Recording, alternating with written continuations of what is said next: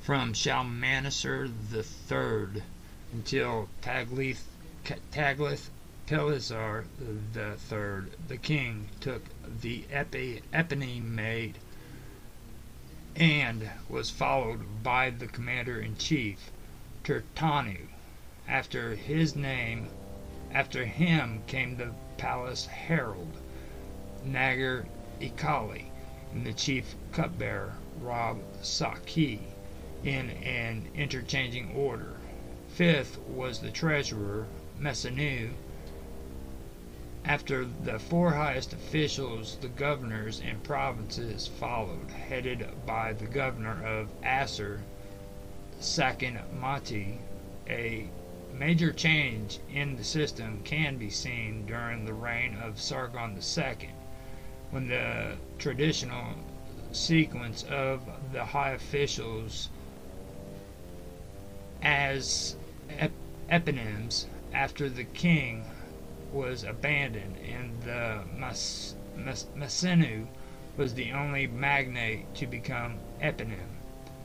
Assur-Haddon was the first king not to take the eponymate, and during his reign the vizier Sakalu, the deputy vizier Sakalu Sanu, and the chief judge Sartanu appear as new officials gaining this status.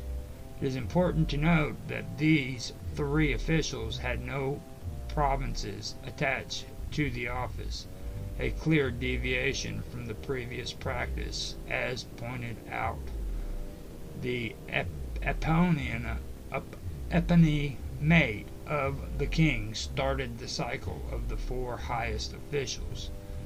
The king could, by not taking the eponymate at the beginning of his reign, avoid starting this cycle of the highest magnates. Abandoning the fixed sequence of eponyms increased the power of the king in deciding whom to appoint as eponyms, and enabled the ruler to include new officials or to reward loyalty. The rise of the two new officials, the chief of trade Rab-Kari La Abbasi, eponym of 657, and the chief tailor Rab-Kairi Malki Rami of 656 to the office of eponym during the early reign of Assurbanipal reflects the rewards of loyalty. Both La Abbasi and Milki Rami belonged to the supporters of Assurbanipal. La Abbasi had shown loyalty to Assurbanipal during his accession, and the chief tailor Milki Rami as the official taking care of the royal insignia belonging to the close circle of the king. Milki Rami proved to be an important supporter of Assurbanipal, and he had a significant role during the revolt of Samuukin and Assurbanipal's campaign against Elam. The case of the chief treasurer of Sargon II, Absar-Assur, may well be used as an example for the importance of individual merit.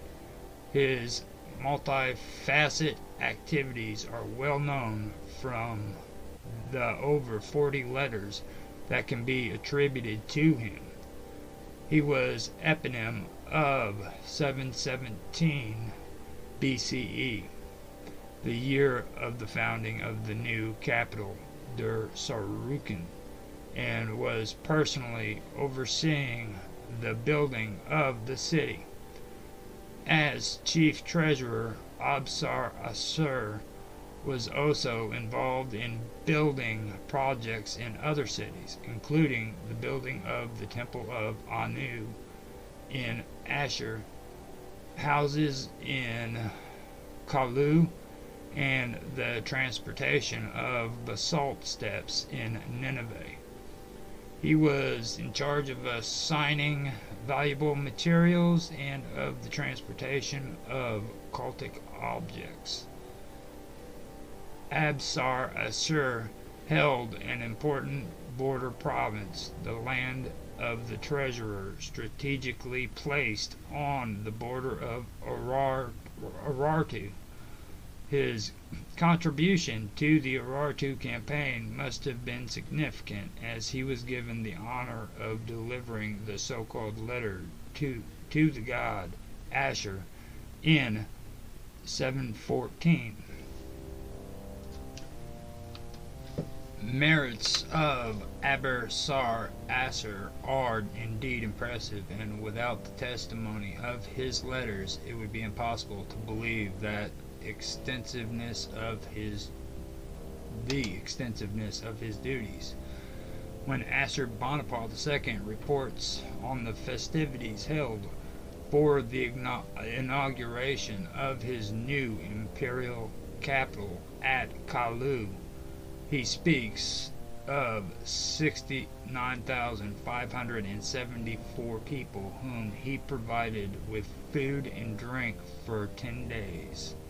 This account demonstrates the ability of the Assyrian king to organize the acquisition and preparation of thousands of cattle, sheep, game, birds, and fish, large amounts of grain, thousands of liters of beer and wine, various different types of vegetables, herbs, spices, and fruits, as well as honey, milk, and dairy products. The whole undertaking must have involved thousands of laborers and workers, with the king relying especially on his officials who delegated and coordinated the different operations and channeled the traffic of goods.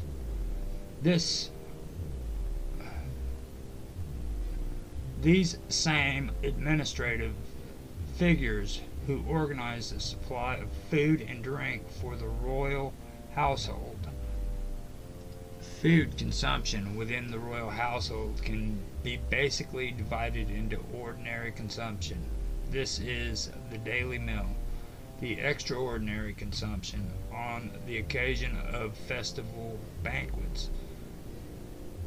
While the daily meal was provided for the king and his inner circle, festival consumption involved a broader spectrum of participants, including the king's state officials who maintained their own households, as well as guests and envoys from abroad. Hence, Ashurbanipal lists as his guests 47,074 men and women from all over the empire, 5,000 envoys from around Polites, 16,000 inhabitants of Kalu, and 1,500 courtiers Zeraku of his palace to celebrate the new capital, Kalu.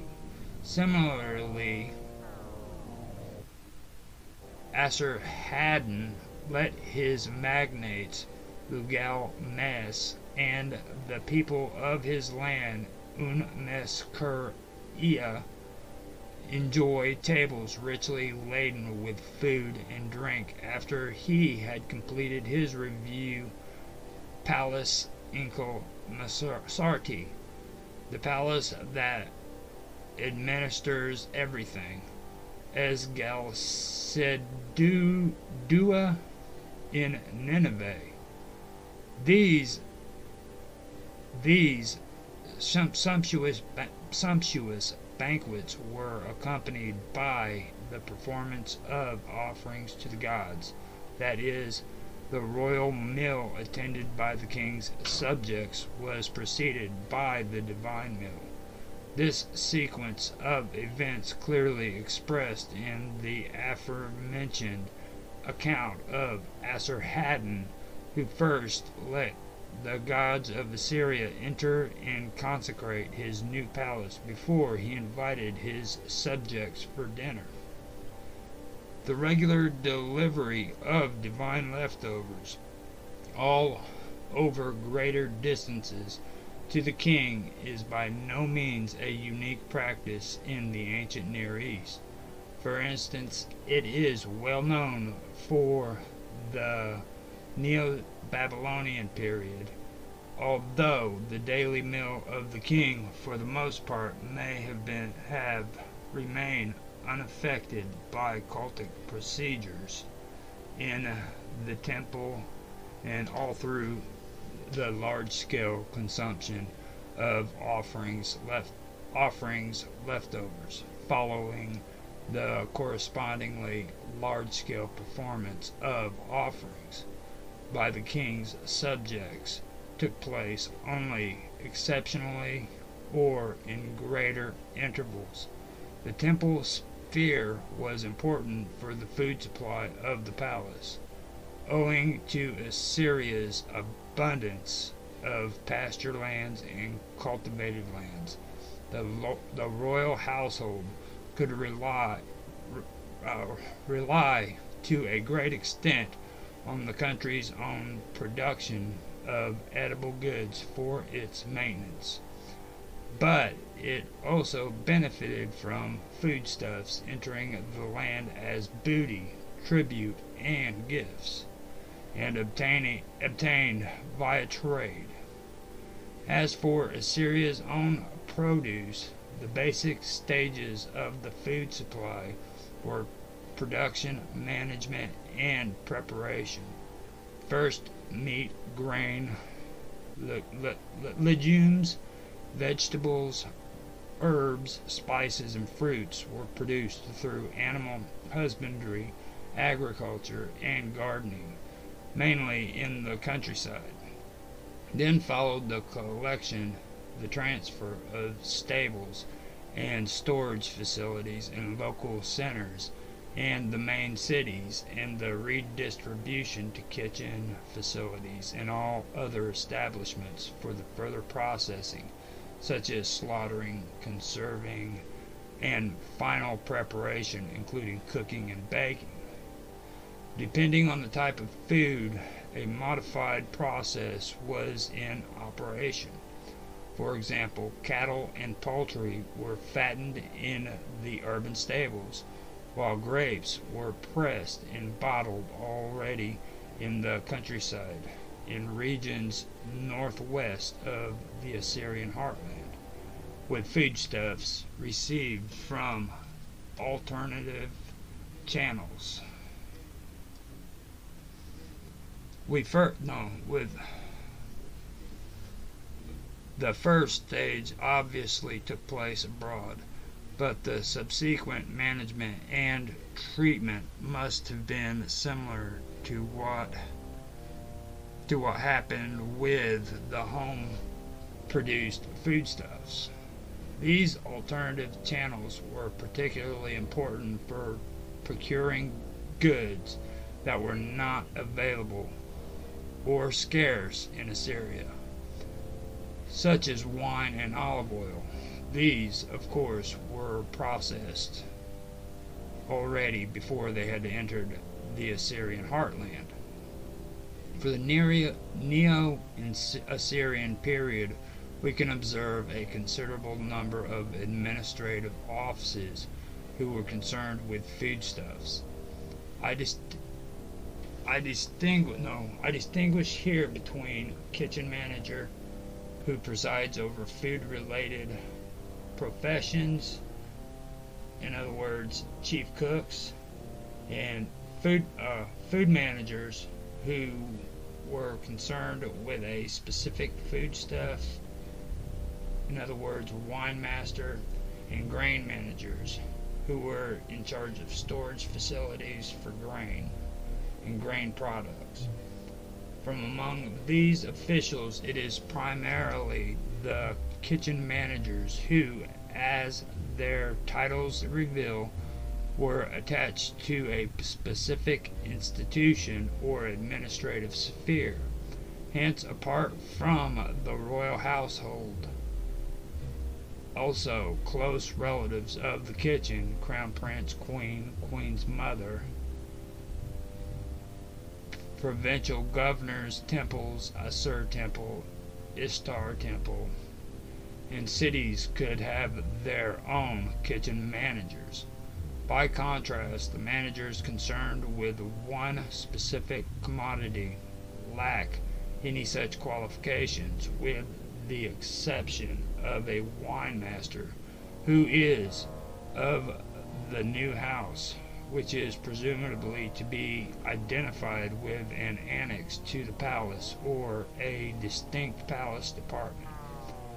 The remaining food managers, apart from the Rab Kwakwalati of the House of the Queen, are never identified as a member of the household of a key member of the family, or of the household of a key member of the royal family, of a provincial or a temple household. Only the affiliations of the granary masters or chiefs of granary show that they were active in Nineveh, in the city of Maganuba, and in the land of Bertu. Although we are dealing here with only a few references in total, the distribution of the known affiliations appear nevertheless to be significant, when more so if we take into account the approximate date of the reference. Hence, the majority of food managing offices is already attested in the first half of the 8th century, while individuals explicitly affiliated to the temples occur from the reign of Sargon II onward.